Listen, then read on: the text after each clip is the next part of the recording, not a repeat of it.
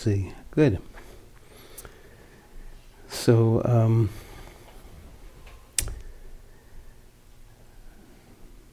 congratulations on making it this far in the retreat.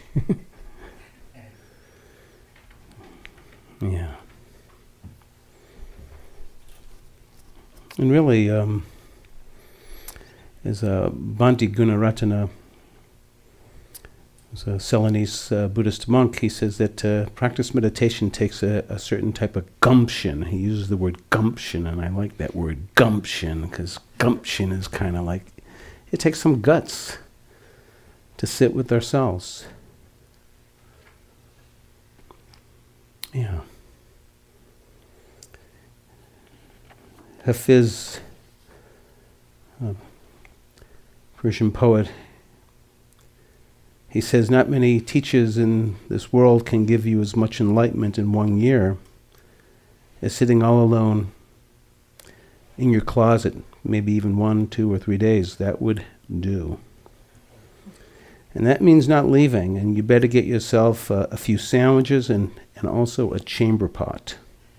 No reading, no writing either.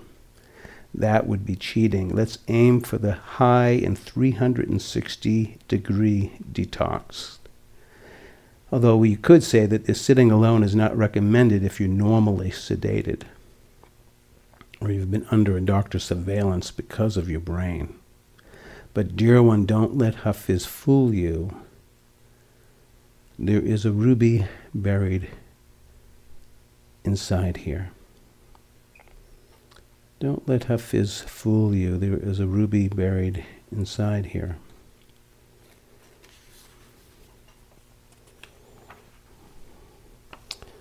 So Hafiz speaks about this ruby, and you might be asking yourself, well, where is it?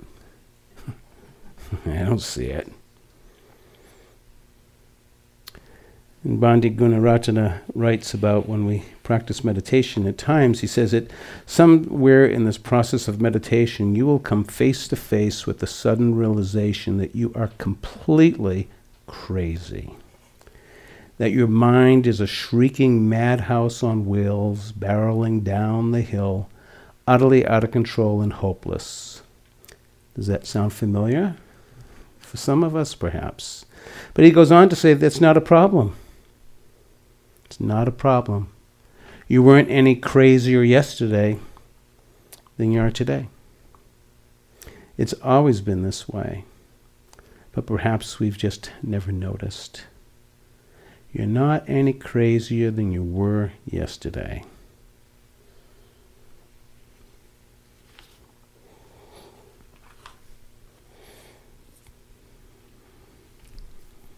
So I think it's very important when we begin meditation retreats that, particularly after the first day or two of practice, to help to normalize at times the challenges that come up when we practice. It's normal, it's predictable, and I actually find that to be very comforting if you consult mindfulness meditation texts, particularly the main teaching is in the 4 foundations of mindfulness. And in the 4th foundation, which actually are teachings on how to work with the practice and teachings to be understood and to be realized, the very first teaching in the 4th foundation is the teaching of what's known as the 5 hindrances that come up when you meditate. It's kind of nice. I know for me, when I first read about the hindrances and began practicing, and they were going left and right, that my teacher was saying, yeah, this is normal, this is predictable. It's and so there was something that was very helpful. It was very, I'm not the only one that has these types of challenges. And what are the 5? We could say briefly, it's the mind full of wanting, and it's opposite of not wanting what's here. And third is restlessness. 4th is sleepiness, and 5th is doubt. Has anybody been visited with any of these today? Wanting mind. Anybody have wanting mind sitting here? dreaming about something better than here. Maybe the next car I'm planning for, food, sex, movies, check my email, shopping. Maybe the person next to me is kind of interesting. Want to get to know that person more, though I can't talk. Maybe I'm going off thinking about my vacation. Maybe I'm thinking about my next retreat and how that's going to be. Maybe I'll get a new... Bob's got kind of a nice sitting bench, and it's a little bit taller, and I might get a sitting bench or a nice zafu, and it's going to be really nice, and get one of those zabutons. Mind with some wanting. Yeah. Anybody have some wantings? Yeah? Yeah. So this is normal. Our mind can become preoccupied with the wanting, and conversely, of course, there's the not wanting. I'm not liking this moment. Why isn't this moment measuring up to my hopes and expectations? Why is the person next to me or 3 persons away from me breathing so loudly? I call this the Vipassana vendetta. This moment is just not going the way I want. It's too cold, it's too hot. The bed's too hard, it's too soft. So there's a sense of aversion that arises as we meditate from time to time. It was only like this, it was only like that. So this wanting and not wanting are like opposite sides of the same coin. Anybody have any not wanting moments here? Yeah. Restlessness, boredom. Anybody know about that today? Yeah. Has anybody ever thought, I wonder if, has anyone ever died of restlessness or boredom sitting on the cushion? Will I be the first one? Crawling out of my skin, I'm like a pacing tiger. Restlessness, boredom. Meditation is boring. So sometimes we can be occupied with this storm of restlessness, crawling out of our skin, very uncomfortable. And at times, of course, sleepiness, or sometimes what they call it, it's kind of a more archaic language, but I'm very fond of it. It's sloth and torpor. Anybody know about sloth and torpor? Westerners said it's not a law firm. It's a state of consciousness. Sluggish, neither perception nor perception, dreamy, not quite here, sleeping. Looking at that zafu, that bench, thinking I should sit on it and really awaken, but I really deeply want to put my head on it and go to sleep. Yeah. And then, of course, there's doubt. You know, mindfulness is really popular these days. I hear it's really helpful, but would it help me? You know, I don't know whether I'm still having pain. And of course, I'm restless, I'm wanting, I'm not wanting, and I'm sleepy. So, I mean, what the heck? I mean, is this going to really help me? Doubt. What is this? Will this help me? Anybody have that? Yeah. Nobody's raising their hand. Yeah, it's normal to have doubt at times. Will this be of any help? And as comfortable as it is to have one of these types of hindrances arising, and of course wandering mind into wanting, to not wanting, to restlessness, to doubt, to sleepiness, and so forth. And sometimes we can have what's known as an MHA, which is a multiple hindrance attack, where we're not only feeling wanting, but we're also not wanting and restless and tired and filled with doubt, almost seemingly all at the same time. It's not a comfortable place to be in. And I want to just, again, normalize the challenges that come up in meditation practice. This is normal. We're not used to sitting like this, and of course we're very used to, going here and going there and doing this and doing that, and so here we are. without books, without talking, without looking at one another, without any internet, without a lot of distractions. And sometimes I feel like meditation is walking into the hall of mirrors, starring me, myself, and I, with the 10,000 joys and the 10,000 sorrows and all that's there. And it's not easy. This is why I love what Bhante G says, is it takes gumption to sit with ourselves. It takes a certain type of gumption, a certain willingness to investigate into our body and mind. And so a friend of mine says the first few days of meditation, it's kind of like just being in a swamp. And so I even like that, like a swamp-like. It's like, walking through the muck. And it's helpful, again, as I said, that in the meditation texts and the teachings, it's almost like the meditational law of relativity, that when you begin to practice, you will experience from time to time, not all the time, so that's good news, but you will experience from time to time this wanting, this not wanting, restlessness, sleepiness, and doubt. It's just part of what's here at times when we practice.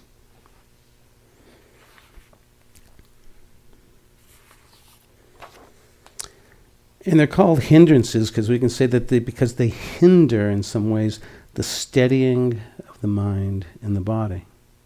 And without the sense of steadying, it's very difficult to develop clearer seeing, wisdom, compassion, these beautiful qualities that can arise within the practice.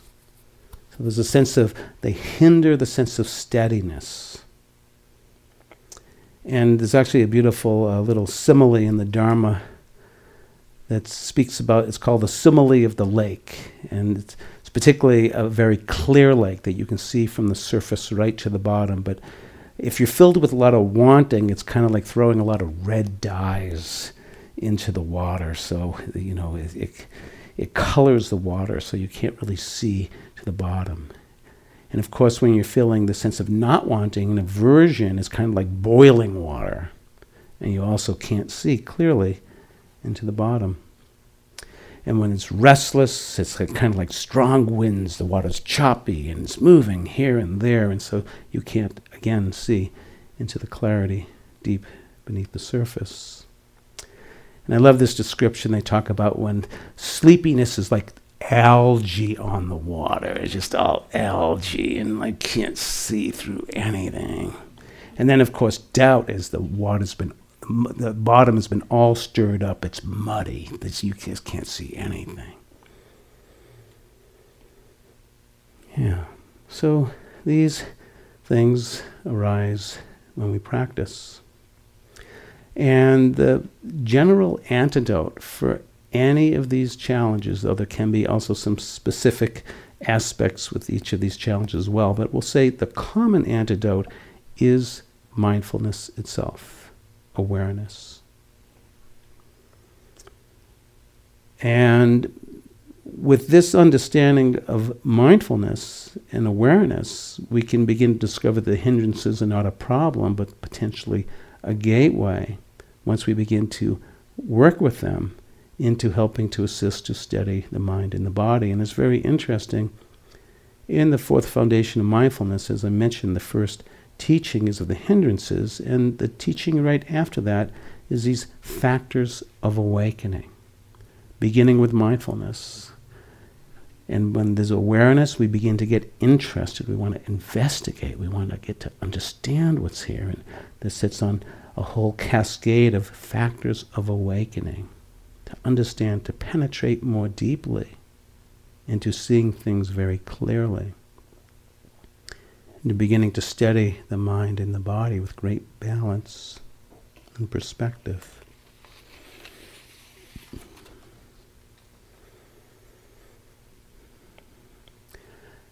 When we become aware, and this is why the importance of mindfulness is so paramount, is that when we become aware, we are gaining knowledge. My wonderful old meditation teacher, Tongpulu Toya Kabaye Sieto, he used to say, if you know, and I'm using the word know in the spelling of K-N-O-W, if you know that wanting or not wanting or restlessness or sleepiness or doubt is arising, if you know it, you're gaining knowledge. If you don't know it, you're accumulating more ignorance, spinning into the cycle, feeding that cycle of reactivity. The Dharma speaks about this profound teaching called dependent origination. Its very simple meaning is if you don't know, as Temple Lucero, my teacher, used to say, if you don't know, you will go around and around. So this not knowing is the continually reacting, not even aware that I'm lost and wanting because I'm just hook and line and sinker, just lost in the wanting. But if you know, you can begin to break the cycle. So the Sayadaw used to say about dependent origination, or breaking this cycle of suffering or reactivity, if you know, it will break. If you don't know, you will go around and around. And so the knowing is so important in our practice. Once we become aware, we have some choices. And there's a more contemporary, beautiful quote from Viktor Frankl, who was a psychiatrist, a concentration camp survivor, and he speaks about choice and awareness, and he says that between the stimulus and the response, there is a space, and in that space lies my freedom to choose. And it's a very beautiful and powerful quote that's speaking about that if we become aware, we can begin to respond, if you will, in a much more skillful, much more constructive way. We can begin to navigate much more skillfully when we become aware. When we're unaware, we're lost. We're in a place of reactivity. So we speak about this profound difference of reactivity that's fueled by these old patterns, these old reactions. But when we become aware, we can begin to respond. There's a teaching story called Autobiography in 5 Short Chapters by Patricia Nelson. She says in chapter 1, I'm walking down the street, there's a deep hole in the sidewalk, I fall in, and I'm helpless, and I'm there for a long time. In chapter 2, I walk down that same street, there's a deep hole in the sidewalk, I fall in again, I see where I am, it's my fault, I get out quickly this time. Chapter 3, I'm walking down that same street, there's a deep hole in the sidewalk, I fall in again. It's a habit, this is what I do. Here I am. Many of us know about chapter 3. We can live there a long time. And when the factor of awakening, the factors of awareness arise, mindfulness, I'm walking down that same street, there's a deep hole in the sidewalk, this is chapter 4, I walk around the hole.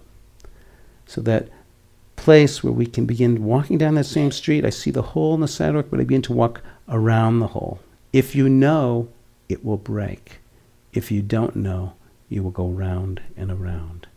Of course, chapter 5, after you've got the coffee mug and the T-shirt and all the stuff, you're walking down the street, there's a deep hole in the sidewalk, and just go down another street. Like, no thank you. Don't need to go there anymore. Yeah. So awareness plays a powerful role when we become aware of these hindrances and challenges arising within us. They are to be known. They are to be acknowledged. They're to be felt, to be investigated, to be understood. This is what's here. And then we can begin to work in a much more skillful way. And when you look at the state of wanting another zafu, wanting this, wanting that, and so when this arises, let it be known. Here's wanting. In the moment prior, I didn't even know that I was wanting. I was just lost in the wanting mind. Now I'm aware, let it be known, let it be experienced, let it be felt. Doesn't necessarily have to be analyzed, but to be known and to be experienced. And it's interesting, as we feel into the experience of it, perhaps that deep longing that's underneath there will reveal itself. Because often that sense of wanting is a place of longing. I want something else. What is this wanting? We begin to investigate. And again, not in an analytical way, but just the feeling into that wanting, or conversely feeling into the not wanting. And may this also be known. Oh, here's aversion. Here's anger. May it be felt. May it be known. May it be acknowledged. It too is fueled with a sense of longing for something to be different, to get to know it, to feel it, to begin to work with it, which is very different than perhaps when you were not aware of it and we were just reacting and planning our escape. We probably have already done that a number of times. We've already planned our escape and how I'm going to get out of this retreat. So when we're lost, we're just in that mode of planning. But when I all of a sudden see, oh, here's the planning. This is uncomfortableness. And now I want to get a little bit more interested in this. This is a very different state than the prior one. So again, restlessness, sleepiness, feel it, know it. Again, that restlessness is a certain longing. It's very close to aversion. It's that sense of, I can hardly sit in my own skin. So learning to investigate this body, the mind. Sleepiness, the sloth and torpor, again, once we become aware, we can begin to work with it. We can change our posture. Particularly in the afternoon, we can go from sitting to standing. We can open our eyes. Sleepiness is very common in the first few days of retreat. I actually have this fantasy that I'll share with you. And the fantasy is that, whether it's at Spirit Rock or here, I have this fantasy that when we come on retreat for like a 5-day retreat, that on the floor is 40 mattresses. And the meditation instructions are, lie on them, sleep, and be happy. I'll wake you up in 2 or 3 days. And then we'll begin to sit up and kind of check it out. What's going on? So I think many of us come in, we are exhausted. We don't even at times know how tired we are. We've sometimes got lost a sense of the circadian or the biorhythms. And, the art of siesta is long gone in our Western culture. Taking rest after the meal and listening to the body. Sometimes we don't even know how tired we are until we stop. And I know there's that edge. I got to meditate. And there's that other smaller voice that says, wants to put the head on the pillow. And sometimes we need to listen to that, to rest the body. And maybe this is a very powerful discovery for some of us to realize. We maybe even not realized how exhausted we are until we've begun to stop, to be present.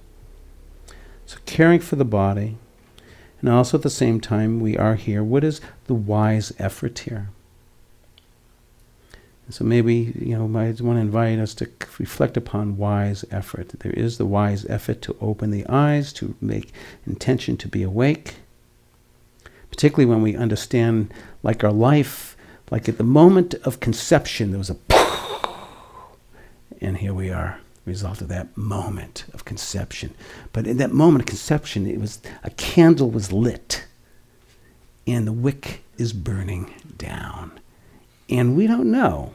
It's gonna end. Whether it goes right to the very end, where there's just no more wax, or poof, it can go like this at any moment. And so that type of contemplation is very powerful to awaken that, what is here?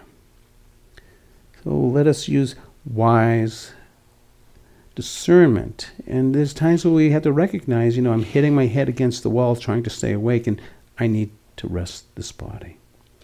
And of course, sometimes we're just going to sleep because we just don't want to feel anything. It's just too painful to be here. And that also can happen at times. It's painful to be here, to be in our bodies, to be in our lives.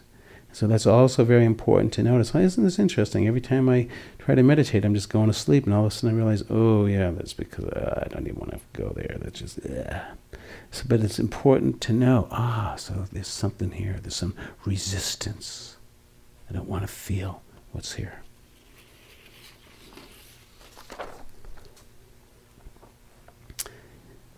And with doubt, Again, very difficult to work with doubt. It challenges us to, in some ways, a very deep core of our being where we are getting ready to have flight. And so it's important for us to become aware of this as well. Oh, here's doubt. And of course, with awareness, we can begin to investigate it. And one of the most deepest liberative aspects of these teachings is to become more and more aware of the stories that I've told myself, the narratives, the beliefs that at times have enslaved us. And perhaps as we begin to understand these stories that fuel the words of doubt, I don't know if this will help me. Or you're not a good meditator. You can't sit still. I mean, who knows what type of stories that we're telling ourselves is fueling the doubt. But as we become aware, oh, here's this story. Here's this. So Bob Sharple's an Australian meditation teacher. He has a beautiful way of describing how to hold the practice. And particularly for those of us in a lot of doubt, it's often accompanied with a type of an aggression when we meditate. It's about getting something. And of course, I mean, if there was nothing to be gotten from meditation, why would we want to come and bear with this pain anyway? So, it is kind of paradoxical. But perhaps the learning is in the loving, is in the befriending. So Bob Sharple, he writes about meditation. He says, don't meditate to fix yourself or to heal yourself or to improve yourself or to redeem yourself. Rather, do it as an act of love. In this way, there's no longer any need for the subtle aggression of self-improvement and for the endless guilt of not doing enough. It offers the possibility of an end to the ceaseless rounds of trying so hard that wraps our lives in a knot. Can anybody relate to that? Yeah, wrapping our lives in a knot, the ceaseless rounds of trying so hard. The subtle aggression of self-improvement is not subtle anymore. It's overt, at times even violent. And it's a very different notion with this idea or suggestion that I want to offer to you of befriending ourselves with the practice. In this practice, it has two qualities. One is that it's an incredibly personal practice, and it's equally an incredibly impersonal practice. And we cannot do a spiritual bypassing the personal to trying to get into the impersonal. The personal, our story, our lives, our narratives are to be embraced, to be understood, to be acknowledged.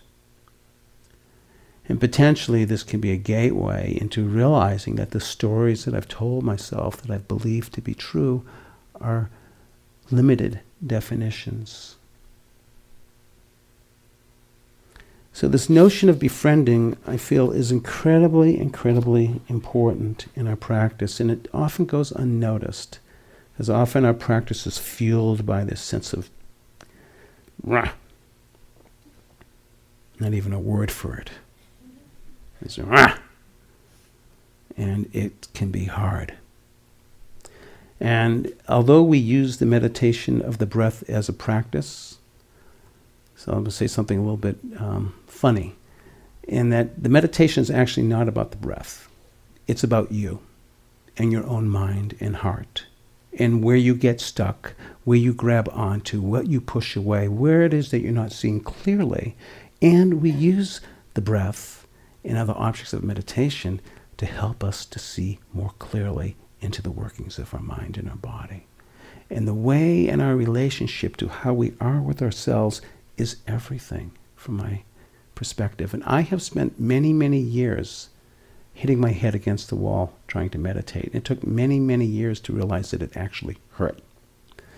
And this notion of befriending, if you want a shortcut the sense of befriending, the attitudinal way, like when our mind wanders off, what do we say to ourselves? Do we say, oh, you wandered off. Hey, it's great, I'm back again. Come back now. Or do you say, oh, you're a dummy. Why did you do that?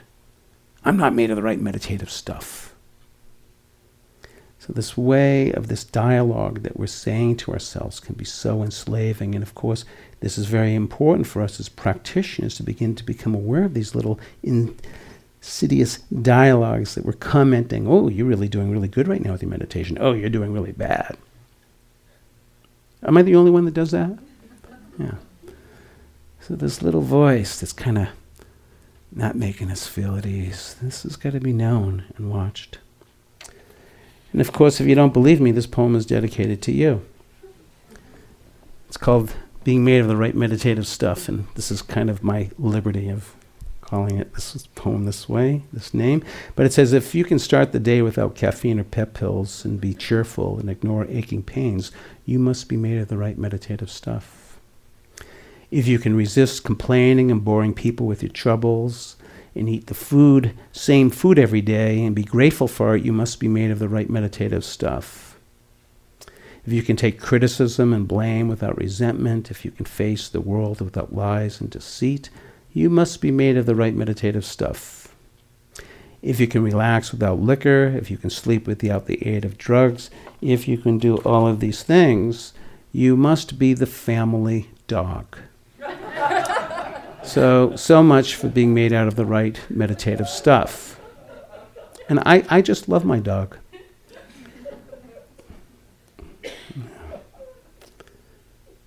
How can we begin with this sense of doubt is to begin to trust. To begin to trust turning into the pain, and perhaps we can begin to discover our hearts turning into the places that we want to push away and discover deeper insight into these stories that I've told myself that are enslaving. Kabir writes further, actually Hafiz wrote about the ruby is buried inside here, and Kabir, he writes that there's a small ruby everyone wants, but it's fallen out on the road, and some think it's to the east of us, and others say, no, it's to the west. Some say it's among the primitive rocks, and others say, no, the ruby's in the deep waters. But Kabir's instinct told him it was inside, in what it was worth, and he wrapped it up carefully in his heart cloth. It was inside. It was inside. Perhaps we begin to develop this sense of trusting turning into these pains. And as Patrick Overton says, that when I come to the edge of all the light that I know and I step off into the darkness of the unknown, I will trust one of two things to happen: that I'll find something to stand on, or I will be taught to fly. When I come to the edge of all the light that I know and I step off into the darkness of the unknown, I will trust one of two things to happen. I will find something to stand on, or I will be taught to fly.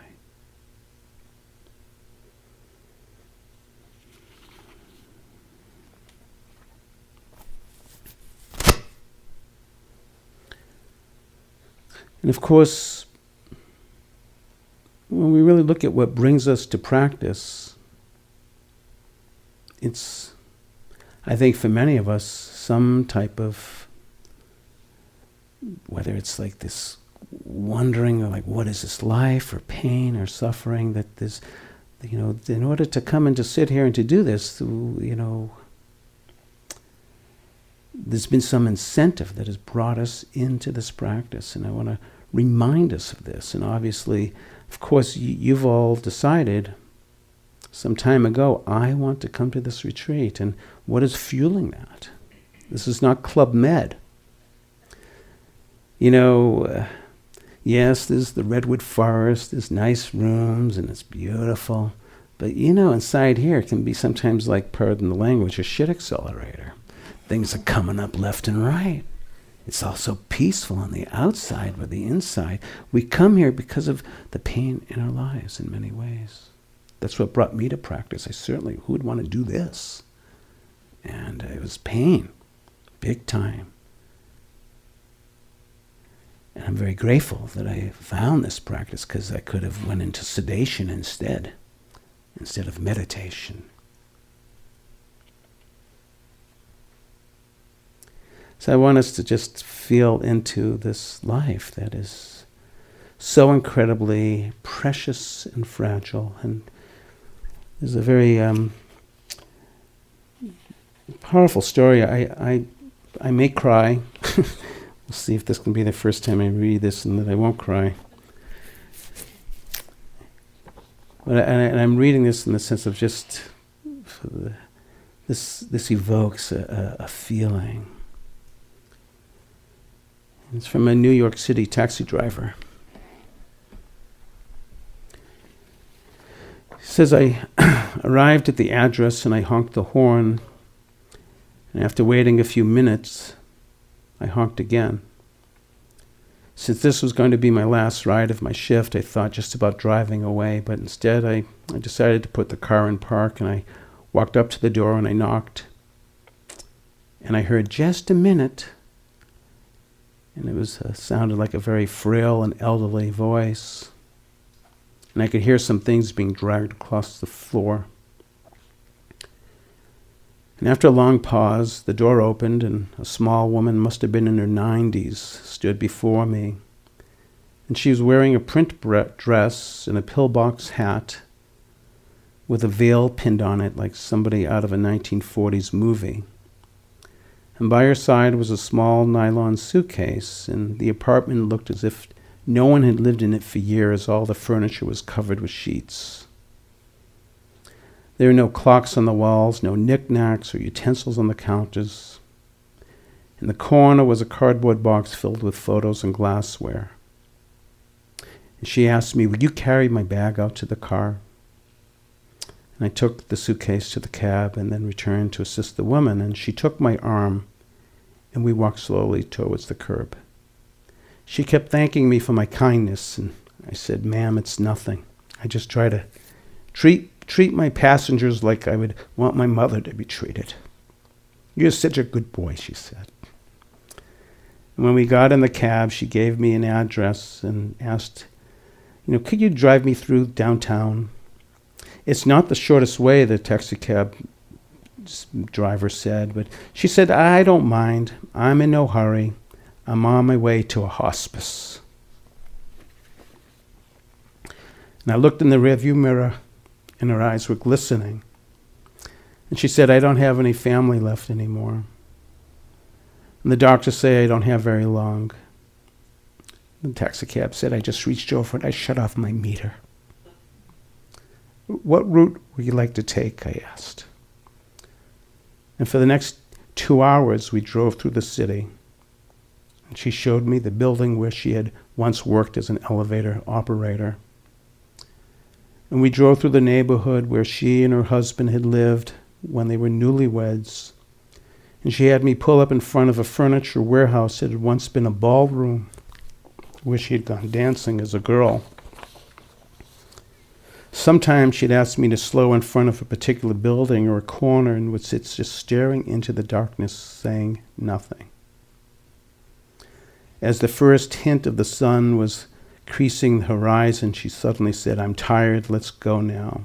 And we drove in silence.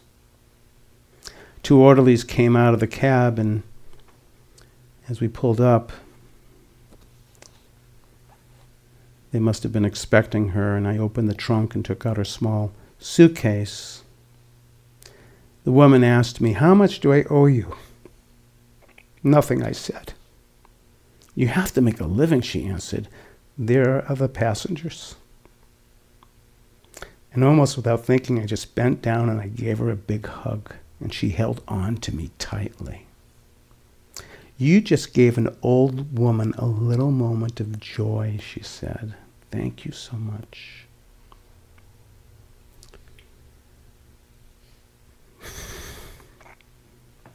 Taxi driver said, I didn't pick up any more passengers after that. And I drove aimlessly, lost in thought. And for the rest of the day, I could hardly talk. What if that woman had gotten an angry driver, or one who was impatient? And on a quick review, I don't think I've done anything more important in my life. Tearjerker, huh? Yeah.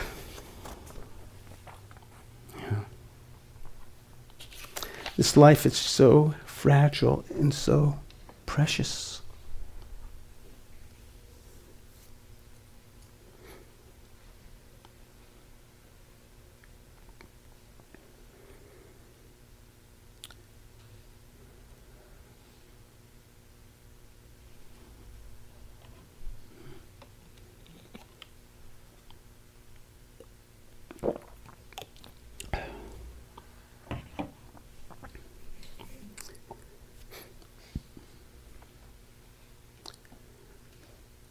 What we're hearing and responding to is what's known as the heavenly messengers. And even though what's so heavenly, these are the realities of our life. In the 29th year of Siddhartha Gautama's life, who later became the Buddha, he awakened after 29 years of kind of living in oblivion. And the powerful realizations that not any one of us can escape aging, illness, or death. No doubt, of course, we've improved our ways of medicine and expanding the lifespan to some degree, but in the end, there's no escape from aging, illness, and death. Actually, the death rate has remained the same since the first human being entered into the planet, and that is 1 per person. That's the death rate. It's exactly 1 per person. And it was these powerful realizations when Siddhartha Gautama went out of the palace and encountered, as if for the first time, or all of a sudden just seeing clearly for the first time, the inescapabilities that this aging, and then later illness, and then coming into a corpse, a dead body, and realizing that he nor anyone else could escape from this. It shook him up deeply. What is this life? We've all been touched by these 3 heavenly messengers. We could not be here in this retreat if we have not been touched in one way or another. Illness, aging, death, the challenges of life. And we also couldn't be in this room if we haven't encountered the 4th heavenly messenger. And Siddhartha Gautama discovered the 4th heavenly messenger when he saw some person walking in the marketplace that was very different than any other person that he ever saw. This person had more of a serene and balanced face, and their walk was very steady and very simple. And Siddhartha said to his friend Channa, the charioteersman, "Who's this person?" And Channa said, "This is a monk, a person that's dedicating their life to understand what is this life." And when Siddhartha heard that, he knew almost right then and there that this is what he must do. Even though he was destined to become a great king, he was a prince, he lost all taste for this type of way of life. He wanted to know more about what is this life if in the end there's aging, illness, and death. So the 4th heavenly messenger, and in some ways, not in some ways, in all ways, you have experienced this 4th heavenly messenger, that there's something about practice, awakening, looking deeper into that there's something here. This is the 4th heavenly messenger.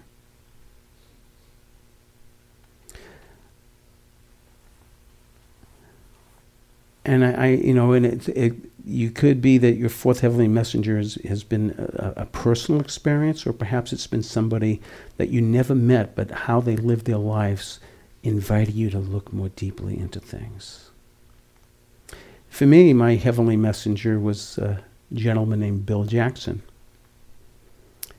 And after flunking out of college, majoring in getting high and drunk, skiing, and trying to find girlfriends, and not being very successful in the last category, and being readmitted back on warning, my mother begged me, isn't there something that would interest you in school?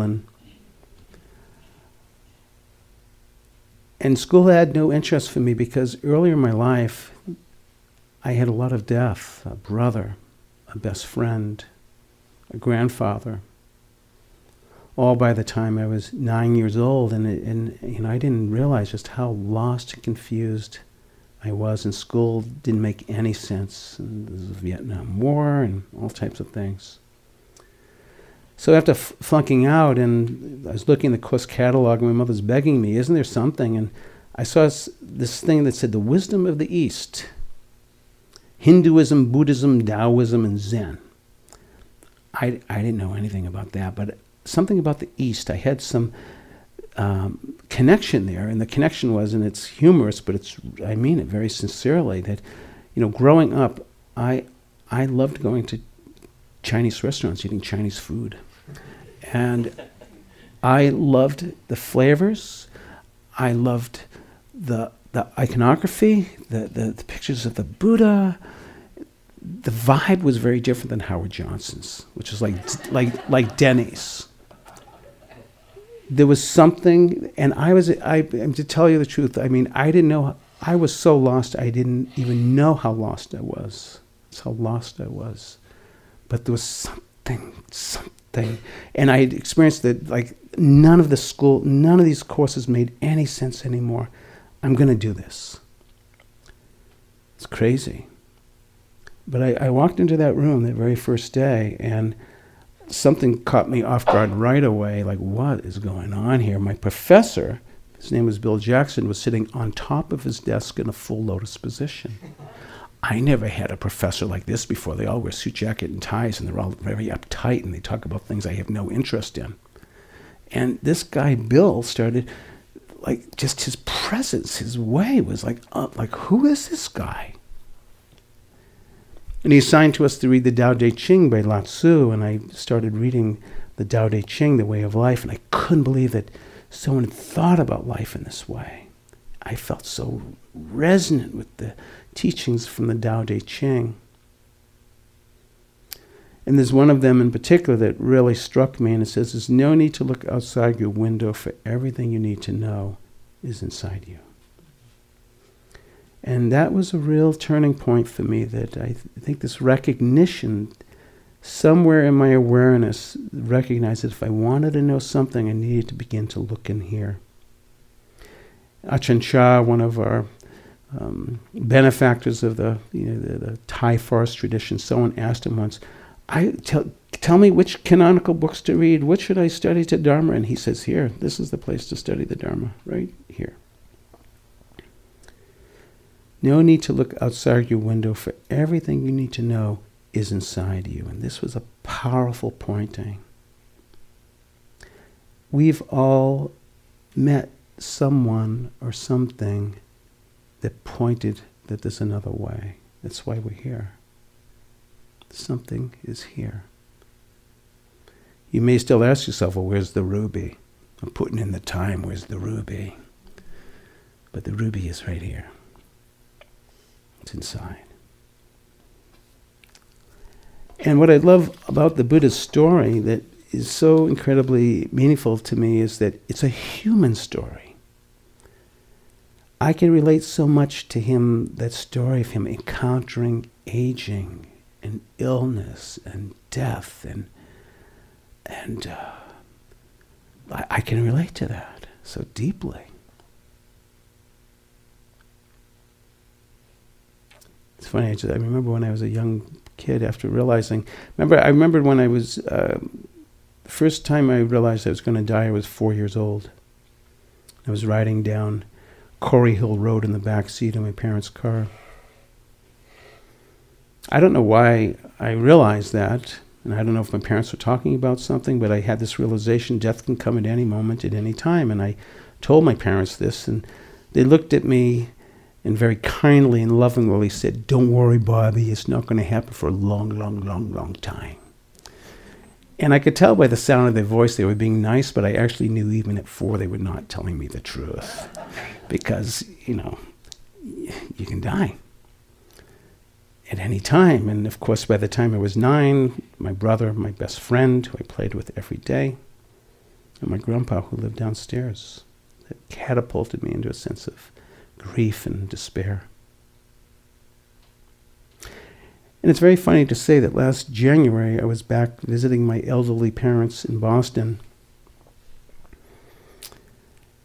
And as I was driving down Commonwealth Avenue, I took a different way from where I was going back to my parents' house, and I actually was riding parallel with Corey Hill Road. And so I thought, I'm going to turn around and I'm going to go down Corey Hill Road. And it was a powerful reflection because it was 57 years later. I'm 61 now. So 57 years later, I said, I'm going to go down Corey Hill Road. And because I recognized that at 4 years old, that was a profound turning point in my life when I knew it was not going to last. And it was so powerful to ride down that road again last January, Corey Hill Road. Even had almost bodily memories of where it was on the road. And it was just powerful to ride down that road 57 years later.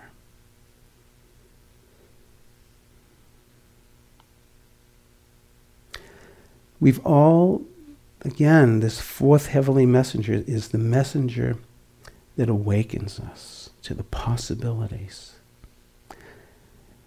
One of the beautiful translations of the Buddha, sometimes he's referred to as the unconditioned one. And I love that as a definition in the sense that it's inviting this possibility that if there's an unconditioned, there's a conditioned. And what is the conditioned? It's our story, it's our narrative, it's how we see ourselves. And potentially we can begin to break free of these stories that have enslaved us.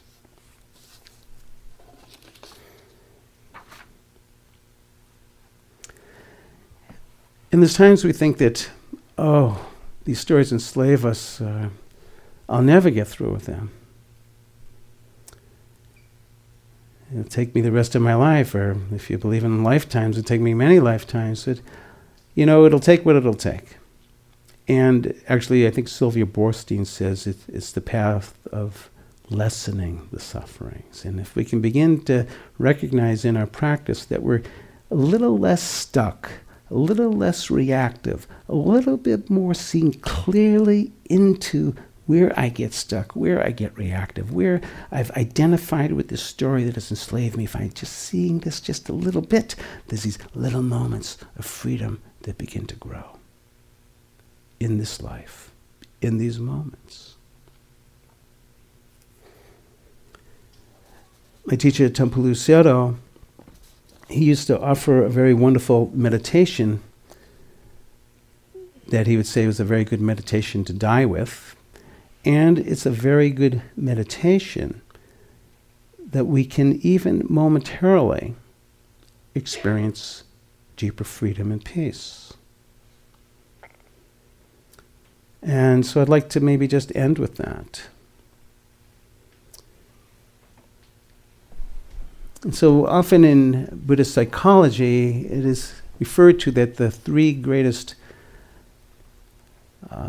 detriments, challenges, pains, is greed, hatred, and ignorance. It's said at times that there's no fire hotter than greed, no ice colder than hatred, no fog thicker than ignorance. And actually the enlightened being, the Arahant, means the destroyer of the enemies. And specifically what that means is the destroyer of the enemies of greed, hatred, and ignorance. And we can all be on the path of working with the lessening of that which enslaves us. But we'll just end with a very simple meditation practice. Temple Lucero, his last time being in the United States during a whole rainy season for 3 months, he just singularly taught this meditation every single day for 90 days. And it's amazing how much it drilled into my skin, flesh, bones, and being. And it's a very simple and very wonderful little practice. It invites us momentarily to experience a taste of freedom. And so it's coupled with the breath. And so just breathing in and breathing out. Just your posture, be comfortable and alert. And as we breathe in and out, that in these few breaths, instead of the sense of grasping or craving or this wanting, in its place is the sense of ease and contentment, just as it is. So just inviting that in, a sense of ease and contentment, just as it is.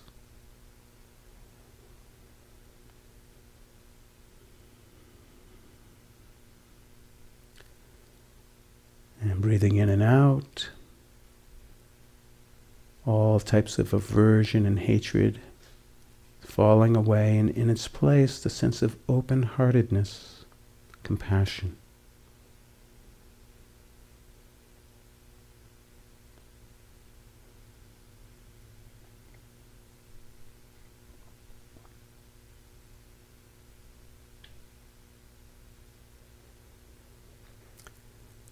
And breathing in and breathing out, the clarity of mind and heart. No ignorance here, this understanding of contentment born out of the relinquishing of the wanting, the open-heartedness, relinquishing of aversion and hatred, the clarity of mind and heart as we breathe in and breathe out.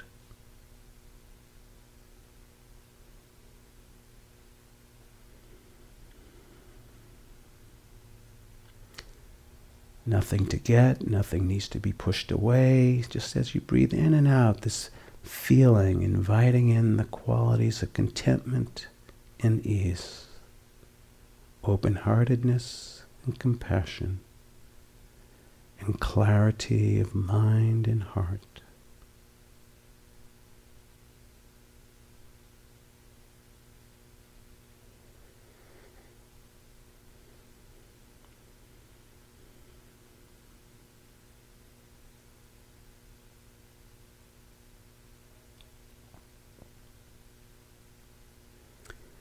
And so we can have moments when we can experience. And it's a beautiful moment when we can allow ourselves to be free of the wanting and the not wanting, and in its place a sense of contentment and ease. No money can buy contentment. It's the greatest of riches. Contentment, open-heartedness, clarity of mind and heart.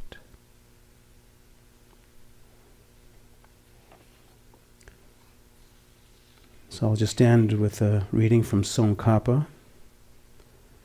The human body at peace with itself is more precious than the rarest of gems.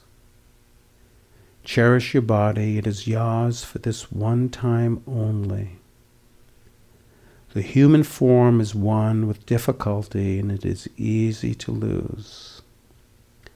All worldly things are brief, like lightning in the sky. This life, you must know, is a tiny splash of a raindrop, a thing of beauty that disappears even as it comes into being. Therefore, set your goal and make use of each day and night. The human body, at peace with itself, is more precious than the rarest of gems.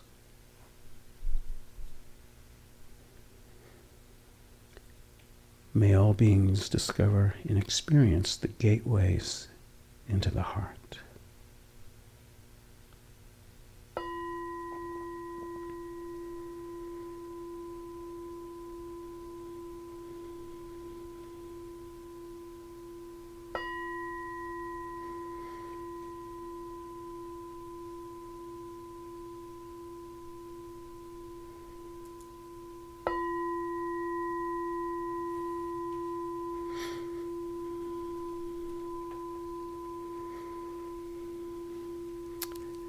And so thank you so much, and particularly as well as working with awareness, with the challenges that arise, you can also maybe just momentarily, breathing in and breathing out, no greed in its place, contentment, breathing in, breathing out, the relinquishing of hatred, the sense of open-heartedness, of compassion. Breathing in and out, clear seeing into the mind and body, free of this wanting, this not wanting, experiencing some ease and peace in this moment. It is here. This will dissolve the doubt. Thank you.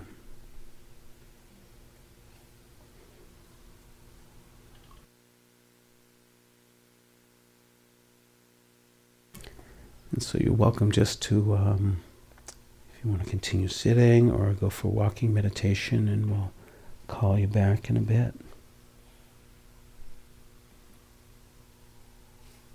Actually, looking at the time, so it's 5 o'clock, and we will not be meeting again formally in this hall until 6:45. So the next bell you ring will be the supper bell. And you're welcome to just continue sitting or walking as you like, and we'll gather again at 6:45. Thank you.